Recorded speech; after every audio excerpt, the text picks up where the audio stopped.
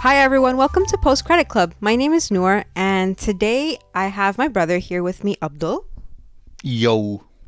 And today we're going to be talking about the newest Netflix series that's been super popular that just came out last week or the week before. Phoebe. It's called Phoebe. No, it's not. It's called Beef. Phoebe. Beef, starring Steven Yeun and Ali Wong. This was a bit of a surprise. Like, this wasn't something that we had scheduled to talk about, but then once we watched it, we knew that we had to say something about it. You saw it and then you told me to watch it. That's how it normally goes on this podcast, not gonna lie. Yeah. I watch something and then I have to be like, yo, you gotta watch this. She watched like so many things and I'm like, where the hell do you even find out about these? Like, I'm not a person who's on Twitter or whatever, or like Tumblr or whatever, like all of these when it comes to TV shows. So when she tells me, oh, there's this new TV show, I'm like, where do you even hear about these? Maybe it's just me. Maybe I'm an old boomer at this point. Oh yeah, he's like a total hermit. I'm on like the socials, like Twitter and Tumblr and all that kind of stuff. That's why I hear about all these new shows and like people raving about it and stuff. I'm up to date on the things I like to watch, like my franchises and TV shows. I'm up to date on that. Everything else, I'm just like, eh. For me, like, I don't mind discovering new shows, and I think as me and my brother, we've been saying this over and over again. We are in a golden age of television. Like the last 5 TV shows I've seen, all of them bangers. All of them slap so hard. Exactly. So that's why we're gonna continue talking about TV shows on the podcast as well, while we're waiting for like other cool movies to come out in the meantime. So today, yeah, we're gonna be talking about Beef. I guess.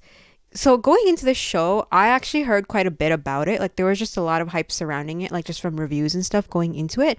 Lots of people saying that it's like one of the best, most fresh shows that you can see. Very interesting concept. And the performances for Steven Yeun and Ali Wong were like just totally out of the park. So going into it, I did have very high expectations. And I mean, I knew the premise, which was you have 2 people who get involved in a road rage incident, and then that just sort of keeps escalating and escalating until complete chaos ensues. And as we've seen from the show, that's exactly what happens. This will be a spoiler-filled review, by the way. Gonna make sure that I say that right off the bat so that I don't forget later on. So why don't we start off with you, bro? And you let me know, did you like this show? Because you and I only watched like 2 episodes together, and you saw everything else by yourself. Did we really watch 2 episodes? Damn, that's crazy. Yeah, we watched episode 1 and episode 8. We didn't even watch like in order. Yeah. I was trying to get it done in time for this review. But basically, did I like this show? Long story short, I think I did. I think I did. Well, here's the thing. Obviously, like, opinions are ever changing and all that. So obviously, like, I might feel different as time goes on. But right now in this moment, yeah, I like it. It's weird. Like, I feel like most of these reviews we've been doing, we just talk about things we like. I can't remember the last time we were like, oh, I hate it. But whatever. If a show is good, a show is good. I can't really hate on that. Yeah, overall, I thought the story was good. Like, the one thing I like the most is that this is different from anything we've ever seen. Like, a lot of the times, it's like when you see things which are like kind of genre or tropey, it's like, yeah, they might be good, but you kind of get combined in terms of what things you can and cannot do because of whatever genre you're doing, right? Here, while it does have elements of like, even weirdly, it has elements not of, would you call it horror, or would you call it like, because there's some dark stuff that does happen in this. So it's like it does have those underlying themes and genre, like you can tell they're there, but it's not restrained to it. It's not like, oh, it's just a drama, or it's just a comedy, or just a this, or just a that, right? And the fact that it's able to mesh all these different genres in a way that feels coherent, I feel like is really good.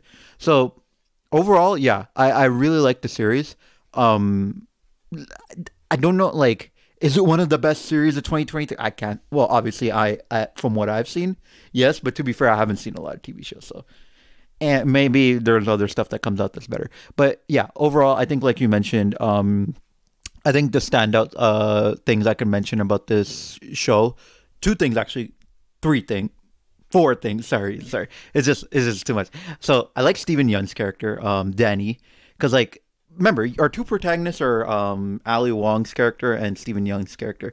I like both of their characters because it's like I feel like you could have only told a story with those two characters because they're the only two people crazy enough to actually escalate this quote unquote beef up to that next level, right? So I feel like it works. It makes sense that it's these two characters that would have had beef. Nobody, like, if you put another random character, you could put any other character in the show, and I think at some point the tension would have diffused. But because it's both of these characters, and let's be honest, neither of them are up right in the head, basically. So like because of that, I feel like it fits perfectly with their character, and you believe it. Like, you believe that these people, they're so down in terms of their mental states that they would actually resort to doing this, no matter how bad the consequences, no matter how bad, so forth and so on. The other thing I want to talk about is some of the side characters were great. Like, there's so many. I'll get more into it as time goes on, but I like the supporting cast. A lot of them were interesting. There are times where it's like, I feel like many shows, what they do is like when they cut away from the main characters or the main story and they kind of go to like your B plot and your C plot or whatever, a lot of the times I'm just sitting there and I'm like, get back to the main thing. I came here for quote unquote the beef, right? But there were times where it's like, I think we didn't even see Danny or we didn't see, what's her name, Amy, for like so long. And yet I didn't mind because I was like, I was still invested in what was happening in all the other side characters and seeing what was happening in their journeys, particularly like Paul and some of his things that were going on. But yeah. Wait, I'm going to comment on that real quick. It's cool that you picked that up because I saw, I think, an interview somewhere where the director, writer, I think his name is Lee Sung-jin, he said that apparently when they were making like, especially the first couple episodes, I think what they did is they made sure that either Steven Yeun or Ali Wong, like their characters, were in every single frame, like every single scene. Yeah. And so that's how we get introduced to our side characters through our main characters. So when you finally like diverge just with the side characters alone and their stories or whatever, you're like, by that point, you're already invested in them, right? So you don't have to worry about not being interested because you are interested and now you're seeing them through like our main characters' lens, but then also obviously your own perspective as well. Yeah. What are the chances you think people are going to stop honking now after seeing all this? Like, we go from honking to literally a robbery and like the police being called like every 30 seconds on this show. Like, it's such an extreme, like it went, and that was the other thing. Like, I think another thing, I could not predict where this show was going to go. Like, I started off and I was like, okay, cool. Road rage incident, they have beef. But I was like, they're going to squash the beef at some point. Like, everything will be fine eventually, right? And then as the show unfolds and you see what happens, you're just sitting there like, WTF, basically. Like, if someone, like with most shows, right?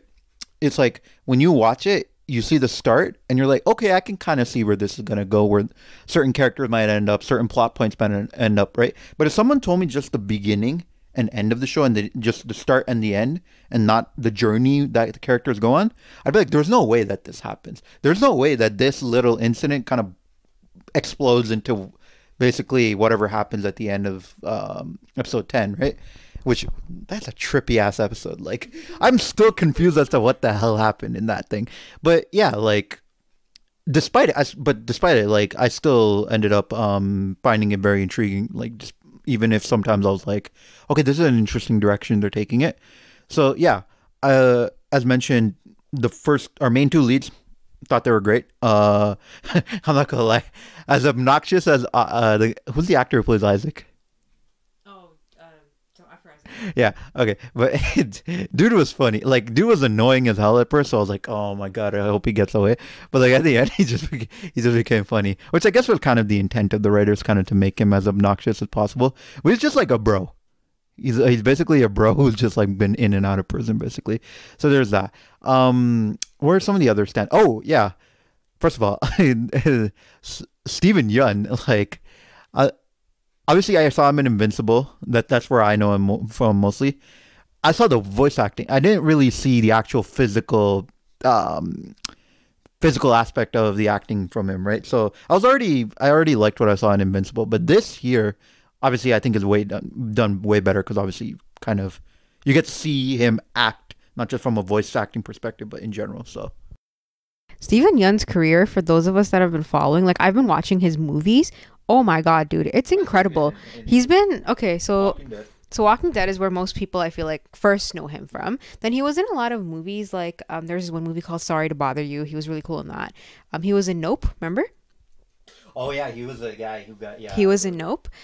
He's been in some like Korean based movies as well, which have been doing which were really good, like Burning and Minari. I don't know. I don't think you've seen those ones yet, but they're really good too. Like the material that he's been getting for his like roles has been so good. Like it's just an upward trajectory, and this is like his newest peak right now. Beef. Until Invincible season 2 comes out. Of course, yeah. But until then, like he's been doing so well, and so to see him shine in this role and in this show as well, like I'm not surprised, but it's a delight for sure. Yeah, no. And like at no point did I think his character was what's his face? Like at no point did I ever think that I'm not enjoying this main character. I was genuinely interested to see where it goes. And it's like, yeah, I think what I like the most is that it like I mean this kind of makes sense, but like it presents these characters as flawed, but it's like, and this kind of goes into one of the themes of the whole show, which is like, yes, they're flawed. Yes, they've done some fucked up shit, basically, both to themselves as well as the people around them, right? So obviously Danny with Paul, and then Ali with her husband and all that, like putting them through what they've been through, right? But despite that, like what I like is that because they're so flawed, despite all that, you still as a viewer kind of understand. You might not agree with everything that they've done, but at least you can understand and be like, okay, I see why you are the way. And I feel like if a story can do that and make you at least sympathize with the characters, maybe I don't agree with it, but if I sympathize, then I know that it's done a good job. So there's that. Oh, that kind of like going into more of the details. That one scene where Steven Yeun is in the church, and it's like that dude literally starts crying. I'm like, damn, this actually hits pretty deep because like Emmy nomination. Well, okay, whatever. I don't know, but basically, yeah, that scene hit for me deep because I'm like, here you have a guy who's basically at the bottom of the barrel at this point. Like he's not doing well financially. His family that's kind of falling apart in terms of relationship with him and Paul and all that. He's not in a good place, obviously mentally. We see that through the hibachi grills and stuff like that. So to see him just let it all out, like just have an emotional release of that, I'm like, A, that was like great acting on Steven Yeun's part. So I was like, damn. And then B, it was one of those things where I was like, okay, this is, I feel like one of those scenes where it's like you kind of prove your acting chops, quote unquote. And that's kind of what happened. So there was that. So yeah, obviously Steven Yeun, great, loved him. Kind of talking about Ali Wong's character. She started it, man. She started it. If she hadn't have driven, right? And Steven Yeun hadn't have back, like he's wrong for having to chase her, but she's the one who started it by basically just honking like a damn idiot. Spoken like a true sibling. It's always about who started it, never about like the fact that someone can just stop it and stop that cycle of violence instead of being like, oh, you started it. Oh my gosh. Hey, she also chose to go and flip the middle finger. So yeah, like, but she started it. The other thing is some of the side characters. Who's Asian Ted Lasso?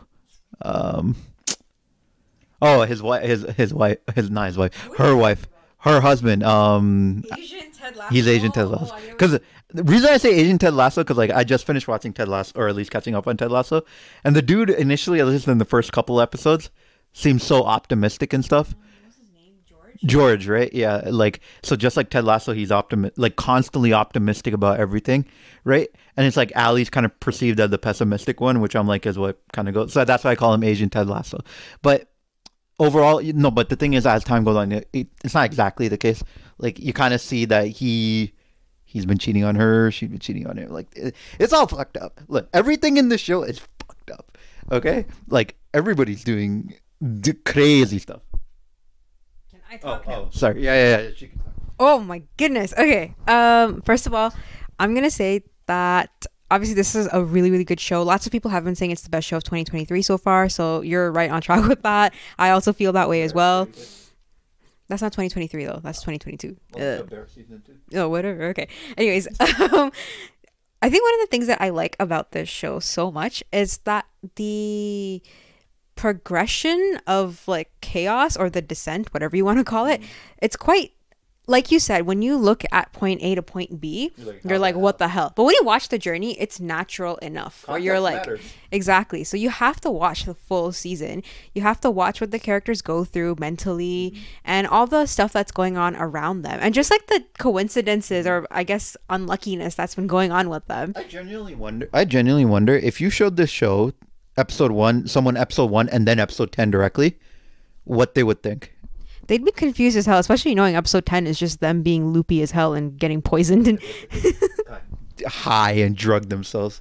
Which is actually super funny. Like, I like that they got a chance to, first of all, be in a scene together because, you know, surprisingly enough, I don't know if you noticed, but for most of the show, Danny and Amy, they're not in the same scene. There's very few scenes where they're actually together, but they make it seem like they're in the same scenes together just by how much they're interconnected and how much the writing connects them. Yeah. So when they do get to be together, especially in the final episode, it's cathartic in some ways because you're like, okay, yes, we get to see a full episode of just them two hanging out and hashing it out and while being super high and then finally coming to some sort of understanding because you can see by the end, like they're, you know, they seem to be on good terms. And then, you know, spoiler alert, Danny gets shot at by George. Guns. Even though either one of them throws them down a cliff or the other one shoots them and points a gun at them, basically. Which is so absurd, but it's so funny. And that's like the whole tone of the show. So like that, it works for the show. So yeah, I do like how that naturally... The daughter pissed me off. I was like... What's wrong with you? She was so cute. She's so annoying, man. I don't know. He finds a lot of like kids characters annoying. I don't know why. It's like you were a kid once too. You were just as annoying. Not that annoying, bro. Dude, when the parents are telling you to go in the car because they gotta go to the airport, you think we were going around being like, nah, I don't want to go. Kids are allowed to be bratty, but she wasn't that bratty. Like she didn't. Oh my god. Okay. All we're doing here is just like blaming people now. I got beef with her. Yeah, it's clearly you got beef with everybody almost. Let's see. What else was there that I loved about the show? I mean, yeah, Steven Yeun's acting. What was her name? They had that one comedian who always shows up on Joe Rogan. Someone Santano, the ginger. Andrew Santano, I think. He was one of the guys who robbed the place. Yeah. I just like seeing him in there.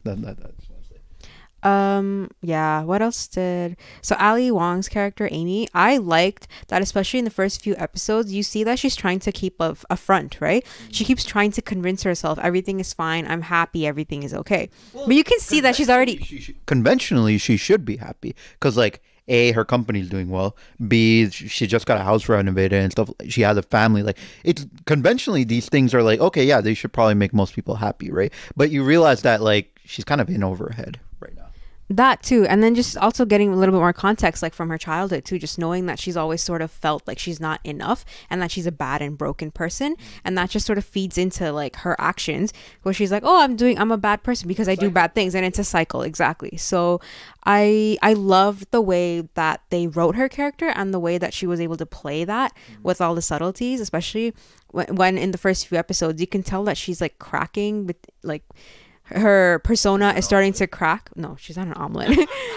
So I like that. But then when she gets to finally sort of just let go for the first time is when she meets Steven Yeun, which is sort of like a meet cute in a way, except like you're meeting your enemy for the first time, right? And then she chases after him. This is the most effed up way to release your anger, I'm just gonna say.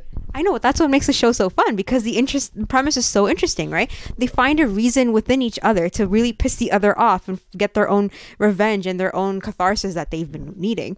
So I love how episode 1 ends with her realizing that Danny basically peed all over their bathroom floor. She loses her goddamn mind and starts chasing after him. But then at the very end, she smiled because she feels like she has a new reason to live again. And I love that. That's so cool. And you understand, like, all it took was that one smile for you to realize she's enjoying this. This is how the show is going to be going. And this is why they keep getting back at each other. Because at the end of the day, in some ways, they enjoy it. And they want to be able to get away with their own actions by blaming it on the other person. I didn't know they'd use going to the bathroom as Danny's character. I didn't know that would be used as a tool to push the plot forward like 3-4 times. I'm like, damn. That's so true. Because like the first time, obviously, like he pisses all over just to get revenge. The second time, he wants to use the washroom basically to just point out some repairs to George, I think, right? Was that what it was? He was planting evidence so it looks like Amy was the one who burned down his house. The second time. That was the third time, though. Then I don't remember what happened the second time. Second time, I think he was just browsing, right? Because he wanted to. Um, I forgot what it was, but it was something along those lines. Where it's like George is at home, Amy's not, and then yeah, they pretty much just go at it. But yeah, like I've never seen going to the bathroom being used as a tool to push the story forward. So yeah, there was that. What else? What else? Oh yeah. So a couple other things. What I liked was the soundtrack. Oh my god, the soundtrack was like banging. Like I've never heard any of these songs. Banging.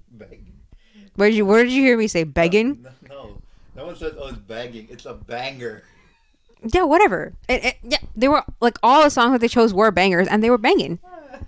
Anyways, soundtrack really, really slaps. And I think you even said that, like, you literally actually watched the end credits just so you could listen to the soundtrack. Like, for me, it's like, what I'll do for most shows is, like, when episode 1 comes on, I'll watch the intro and outro just once, just to see if I see something nifty or something, like, interesting in the title cards or whatever, like the intro and the outro, right? And then after that, every single time I'll keep skipping, right? This show, I can like say it's probably one of the few times where a couple of the music or a couple of the songs that they kept on having at the end, whether it was, I think there was one Smashing Pumpkins song, I think, but like basically all the soundtrack or all the songs that they curated, or maybe were original, I don't know, I literally sat there, let the credits roll while listening to music. And I normally don't do that. So I'm like, the fact that can make me do that, I'm like, yo, this soundtrack slaps. So yeah, soundtrack, I think, really underrated. So there's that. Oh, I was going to say something that I liked, but do you want to? Okay. So you and I talked about this off the record as well, but I will say it here as well. A lot of, especially I've seen like a lot of Asian like TV shows and cinema, at least like the really good ones, always have some sort of like social commentary, especially about class. So I like that here too we do get that commentary. It's not as what do you call it? It's not as overt as you see it in other pieces of media, but it's still here because you're looking at someone like Danny who's like really struggling to find somebody, like find people for his contracting business, and then you have someone like Acho Service, the Chosen Ones, Cho Bros. Nah, bro. No, I'm about puns. Nah, bro. I'm all about puns. So that was so up my alley. If he was a contractor, I totally would have been calling him just for the title alone. What, you think when he calls every time he's gonna be like Acho Service? He's not gonna say it like that. Just the title is funny. Where I'm like, okay, if the title is that like attention grabbing, maybe it's gonna be somebody like talented enough. But anyways, shoot. Now where was I going with that? Classism. Yes, classism. Yes, and then you see someone like Amy, who is, like you said, she's rich, she's got everything that she wants, but she's just not happy. And then of course you see more of just like the rich people world, right? Her interactions with people like Jordan was her name. Yeah, Jordan. Yeah, and how like they sort of tend to give importance to things like flipping chairs. And like, remember that one scene where they were like sitting in that mushroom, where they were sitting in where there was when we first met Jordan, right? And they were sitting in like a Squid Game looking triangle dining area, and they're giving importance to freaking bubbles and Illuminati, bro. Yeah, exactly. So I like that you are like you see these two totally different worlds, and then you have someone like Danny who's living like out of a motel or something, pretty much, right? Well, that's kind of, I would say, my one gripe with this show. It's just like, I mean, it's not even like it's that bad, but I'm like, every single time, like, look, seeing classism and stuff is fine, but like, I don't want to see, maybe I haven't seen enough, to be fair, but like, I just don't want to see the whole class. I've seen it too many times at this point. The rich person's an asshole. Now granted, you can do tropes in new ways, and yeah, it makes it interesting. I'm just tired of seeing the trope in general, where it's like, a lot, like you said, a lot of Asian media covers classism, right? The rich versus the poor or whatever, right? And in some ways, this kind of does have underlying tones of it. I honestly think it would have been better if you didn't have to have Amy be like this. Like, her being rich, I don't know if it actually served the plot as much as it should have. Because, like, at the end of the day, the thing, yeah, she has success, she has all the money and stuff, but the thing is that, like, she could have been just as easily a middle-class working woman. I don't think the series would have changed. You could have still had them have beef that way, and I've been fine with that. I don't know. In some instances, I like that there is that distinction because, for example, like remember, you pointed this out when we watched episode 1 too, right? Where I hate rich people. What? Oh, No, remember when like she's looking up his license plate, and that's readily available for her. I don't know. She's rich. Like you don't know what kinds of things rich people have. Who says? Who in the right mind says I'm gonna pay a monthly subscription so I can get everybody's license plates like that? I don't know. Maybe it's some security thing or whatever. Like that's just one like tiny example, but I like that because that means like she has access to these sorts of resources where she can do all kinds of things. Like her, the way she abuses her power in a way to get back at Danny. That's like kind of like an underlying thing, right? Whereas Danny doesn't necessarily have money, so the way he gets back at her is sort of like thinking, "Oh, she's a rich bitch," right? Well, she like, is. Yeah, I know, but it's just a cycle once again. Like that's what I like about this, that it's a cycle. One thing never ends because one thing feeds into the other person's like, reason for raison d'etre, as they would call it. Oh, look at you, fancy. Whatever. What was something else that I wanted to... I have a couple of things. There's a lot of other fun things that they got to do, which I thought was really, really I have a point I really... Yeah, you might as well make it because I'm still... Yeah. So I think I mentioned this to you when we were talking. So one of the things, this was mentioned. So I think I mentioned this to you, which was that so the writers of South Park, they basically like they said this a while ago, but they said, and I know it's coming from South Park as weird as that sounds, but Matt Stone and Trey Parker, right, the writers of South Park or creators of it, they said the difference between good storytelling and bad storytelling is good storytelling is saying, because this event happens, it leads to another event. And because this event happens, it leads to something else happening, which is basically what this show is. It's a series of choices which end up influencing.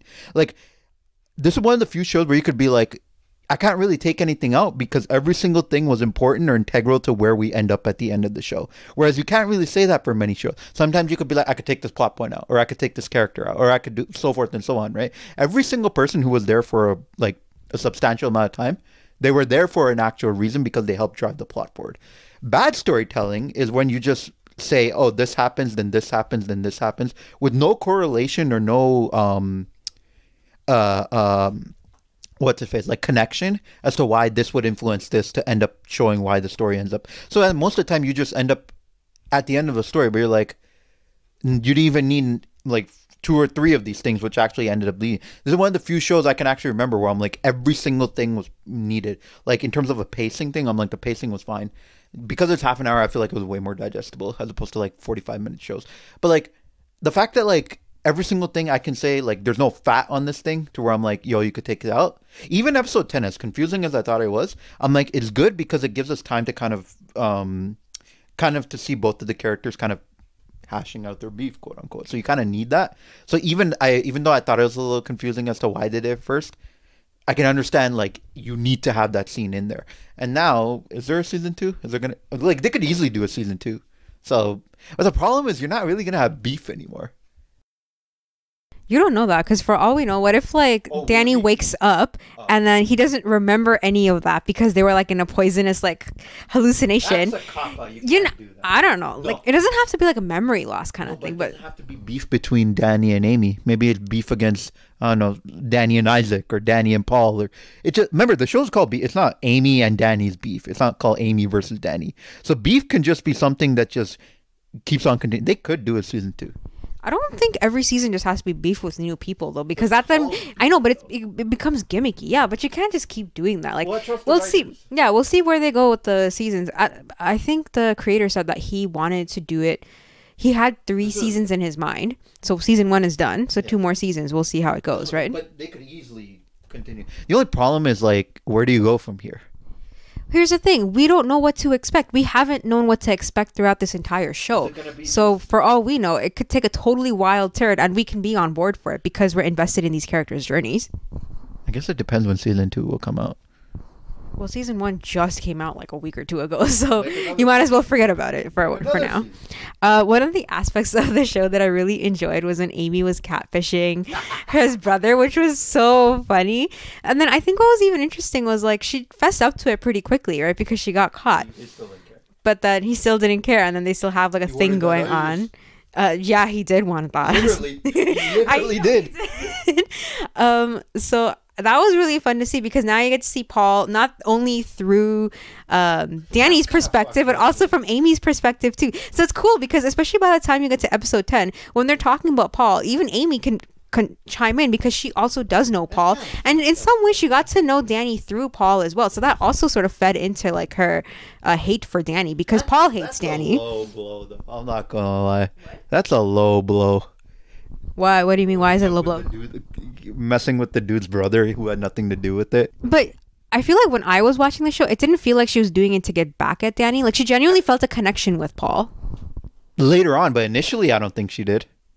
No, even initially when she tried to, I think, remember she was trying. She was creating the whole Instagram account and starting to talk to him as a bot and stuff. Yeah, but that didn't last long. Like, the fake. That's my point. The initial part of it was the intent. I don't know. Yeah, but that wasn't towards Paul. That was towards Danny. Know, but then it was. That's a low blow. Like, even if I know she liked him later on, but like that's still a low blow. You can't do that. No, but the thing is, even when she can you let me talk for a sec? What happened is, when she tried to message that Instagram account, she thought it was gonna be just Danny. She didn't know about a second brother, right? So yeah, she led the second brother on for like an episode or so. But then even she realized that, okay, I have a real connection here, because here's someone who actually cares about me and is asking me what's wrong. You know, what do I like about my life? What do I hate? And then she does end up forming a genuine connection with him. Yeah, yeah, I guess so. Oh, yeah. The other thing I was gonna say is, I guess the show kind of like, is it not? It's not. I was gonna say midlife crisis, but it's not really a midlife crisis. It's more so these characters just trying to see if someone can love them unconditionally, effectively. Because so far, if you look at it, like even some of the things that were passed on, like, what was it, Amy, and even her relationship with her daughter. In some ways, it's like kind of conditional, where it's like you see that through the candy or the candy and stuff that they keep showing, where it's like, if you do this, I will give you candy, like a lot of conditional love sort of thing, right? The one thing I think both of them were seeking out is just unconditional love, where it's like, yeah, I'm fucked up, I've done all these things, but despite that, will you still love me? And unfortunately, neither of them had gotten that throughout their life. Everything they got, whether like when it was love or admiration or adulation, was done on a conditional basis, or it was because someone wanted to get something transactional out of it. So like, even like, what was it, Naomi or whatever, a lot of times she would be nice, but mostly that was because of what Amy had accomplished. Or like well, Danny, I don't think really had any. I don't think he had anybody. Actually, yeah, Danny didn't have anybody who loved him unconditionally or whatever. So yeah, like, it's one of those things where I'm like, okay, that's an interesting aspect, where it's like, yeah, can you, I guess it kind of goes to us, the viewers. It's like, would you still be able to love someone no matter what they did? And that, I don't know, for some people, it depends on who's watching. Some people it's yes, some people it's no, depending on what each person does, right? So the fact that it asks those questions, I liked. So another thing I want to point out in terms of like the characterizations is, now it's been about a week or so since I watched the show, so I feel like some of the middle parts are a little bit muddy for me in my head. But as far as I remember, the way at least the season ended off, when it comes to such broken characters, to some extent you get some sort of like a backstory. No, not backstory. I mean like some sort of like forgiveness or something, in the sense that like they sort of commit to being better people, which I don't know if they do that in the end of season 10. Like in the end of episode, they don't, right? Like they find they're able to sort of confide in each other all the things that's messed up and wrong with them, and they finally have that sort of like really open conversation they've been wanting. So you basically are saying that like they didn't try to be better people, is effectively what they said. Well, I don't know if they committed to being better people. What I'm trying to say is that it's different, because a lot of the times in different shows, you would have them be like, okay, I'm going to be the better person kind of thing. So it's cool and interesting that they didn't exactly commit to that yet. Being a better person, I feel like will come in later seasons. Yeah, they could definitely act as the better person, but as of right now, they haven't specifically really committed to it. They're just committed to each other's friendship or whatever you want to call it. Their main focus at the end of the season was just to stay alive. Like, yeah, everybody hates both of them. Like, George hates Allie or Amy, and Paul hates Danny. But, like, I don't think they really care, because I think the main thing for them is just finding a reason to be alive, quote unquote, and to actually have something to live for. Whereas, like things like the reality is things like these squabbles and stuff, those can be sorted out. As messed up as it is, as to what's happened to the people around them, it can be sorted out. Like I think the people will probably start like they will probably realize and understand. They might not forgive like they won't forget it, but maybe they could forgive them. So like those things can happen. But the more important thing is I don't think the important thing with this season was seeing them become better people. I think the more important thing was just for them to find a purpose to live again. That was number. And the weird, like as weird as it is, them having this beef is probably the reason that either of them are either alive right now. Because otherwise, Amy would have probably offed herself with the gun, and Danny would have offed himself with the hibachi girls.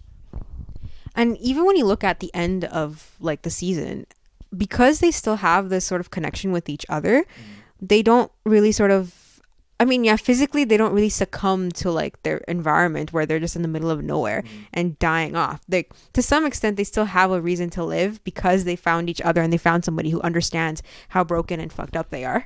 Okay, so here's my question then. Do you think this will become more than a platonic thing? The way It could. in some ways, because of the way Because they it's been, understand each other on a level that nobody else does. yeah, and the way they've set up like the writing and stuff of the show, there are a lot of rom-com like tropes without there actually being the romantic part of it. Do you think it can go there? If it does, I wouldn't be surprised. But if it doesn't, I'd also find that very interesting too. Because to me, I feel like for most of the season, I got like a very sibling kind of vibe. So it'd be like, you know, two siblings just getting at like going back and forth, like trying to get revenge on each other, right? Yeah. That's how I sort of related to it. Taken to an extreme. Yeah, exactly. It's definitely taken to an extreme. But if they do that, it wouldn't be out of left field. But I would also like to see them maybe not, or maybe like prolong it. We'll see how that goes, because I don't know whether age-wise too, if they're similar. No, they're not.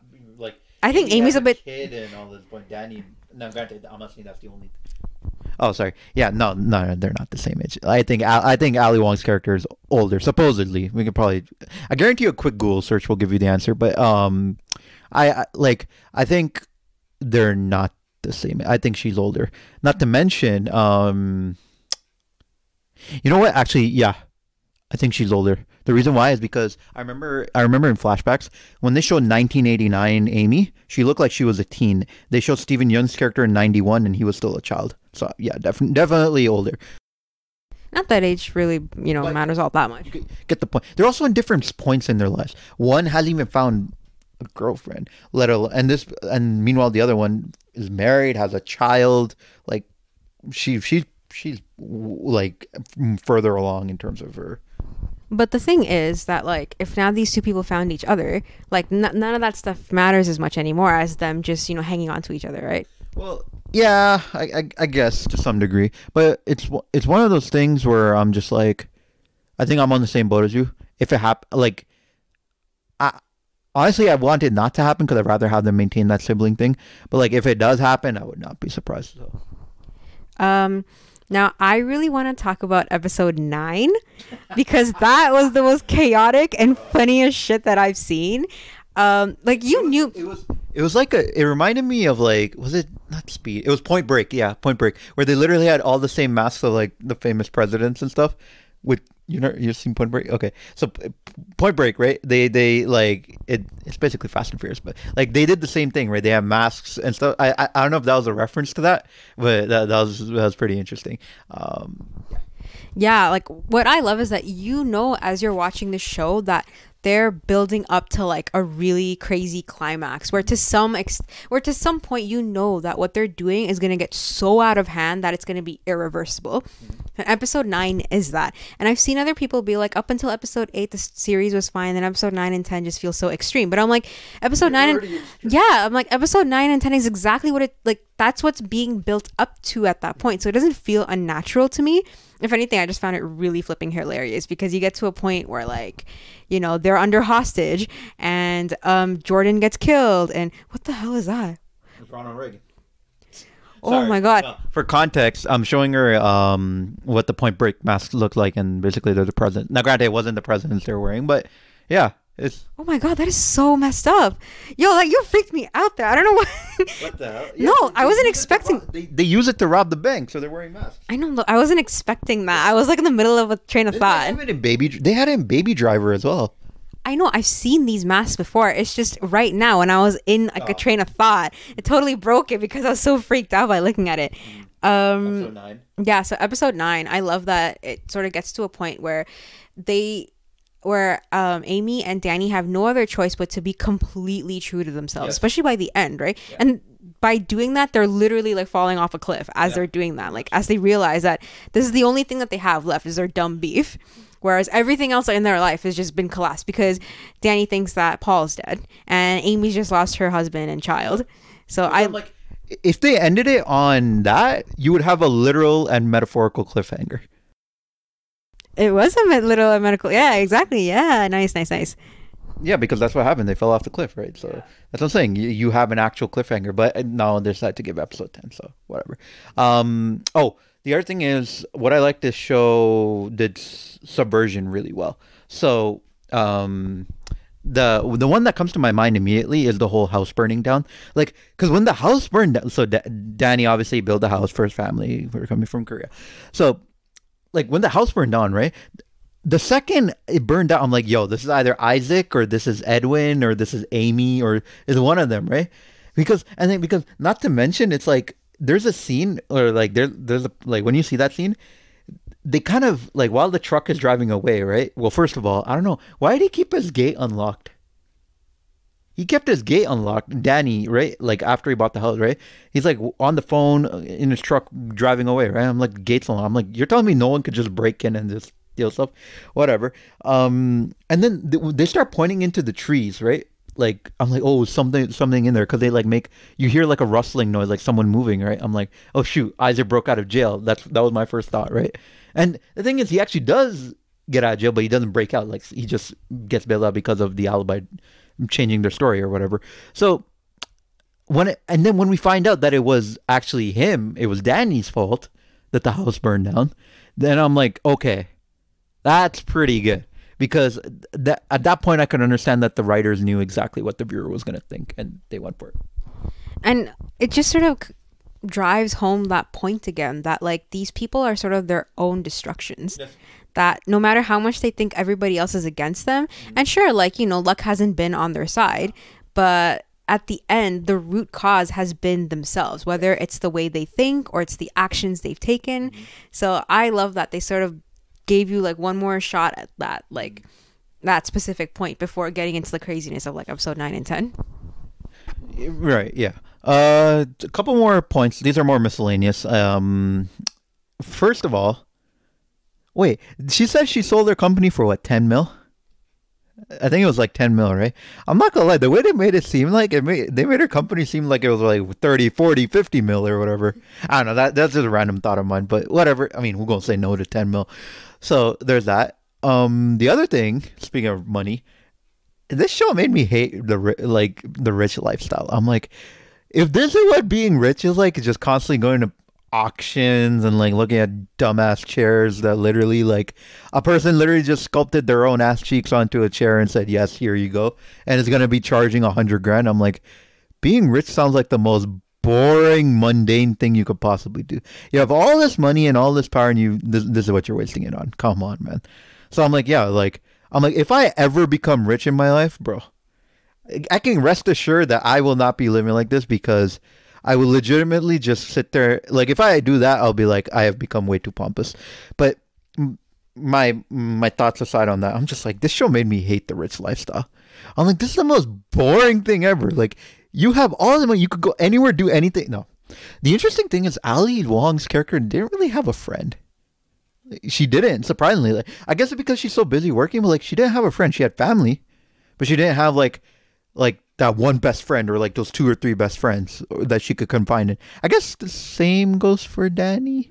They both didn't really have like a best friend, for example. Like, the thing is, Paul, his brother, had friends. Like, he had kind of like a social life and all that going on for him, right?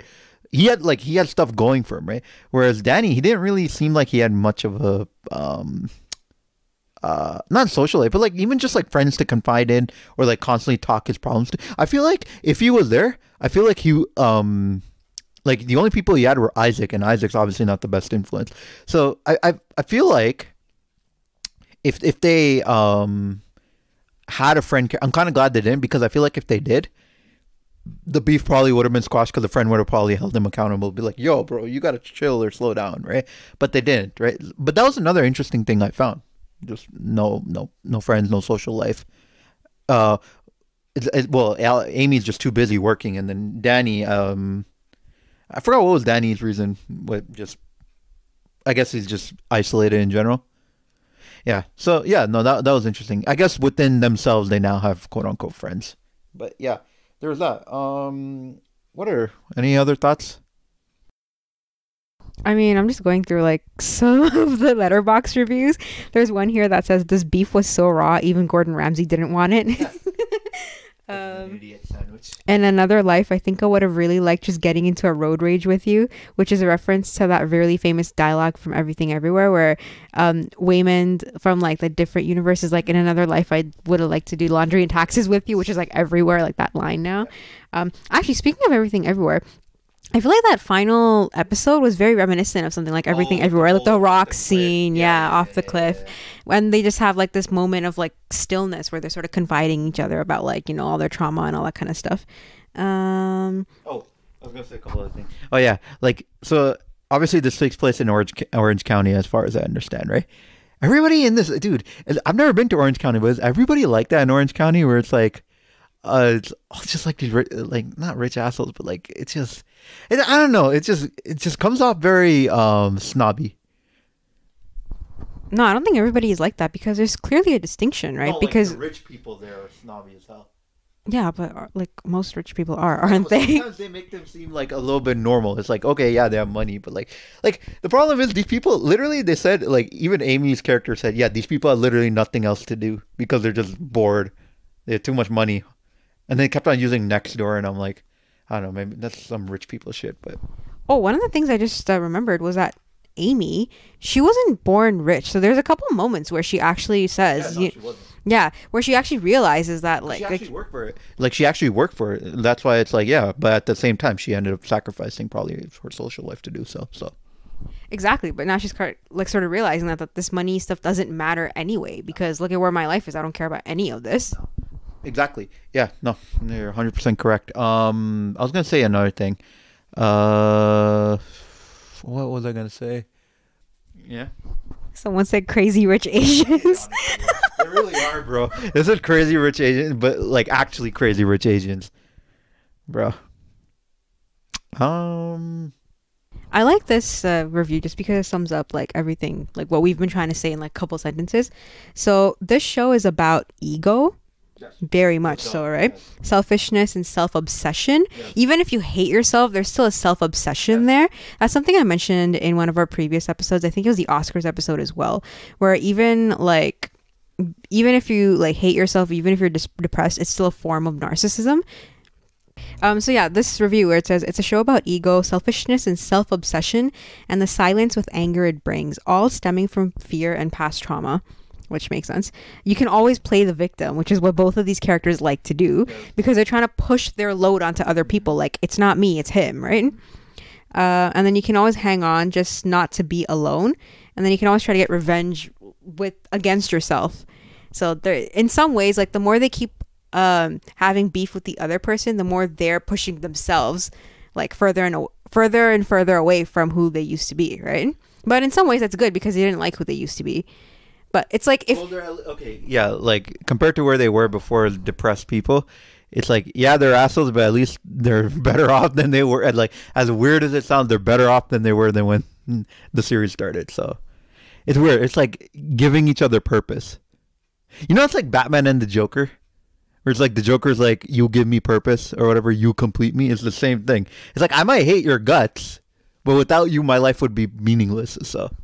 That is such a good reference, because I was trying to think, I'm like, I know we've seen other relationships like this in the media, but like Batman and Joker is probably the most prominent one. They're not trying to kill each other, but like they are. Yeah, they are. By episode 10 they are. By episode 10, yes. But like throughout the series they're not trying to kill each other. It's just more so trying to get the upper hand on the other person, right?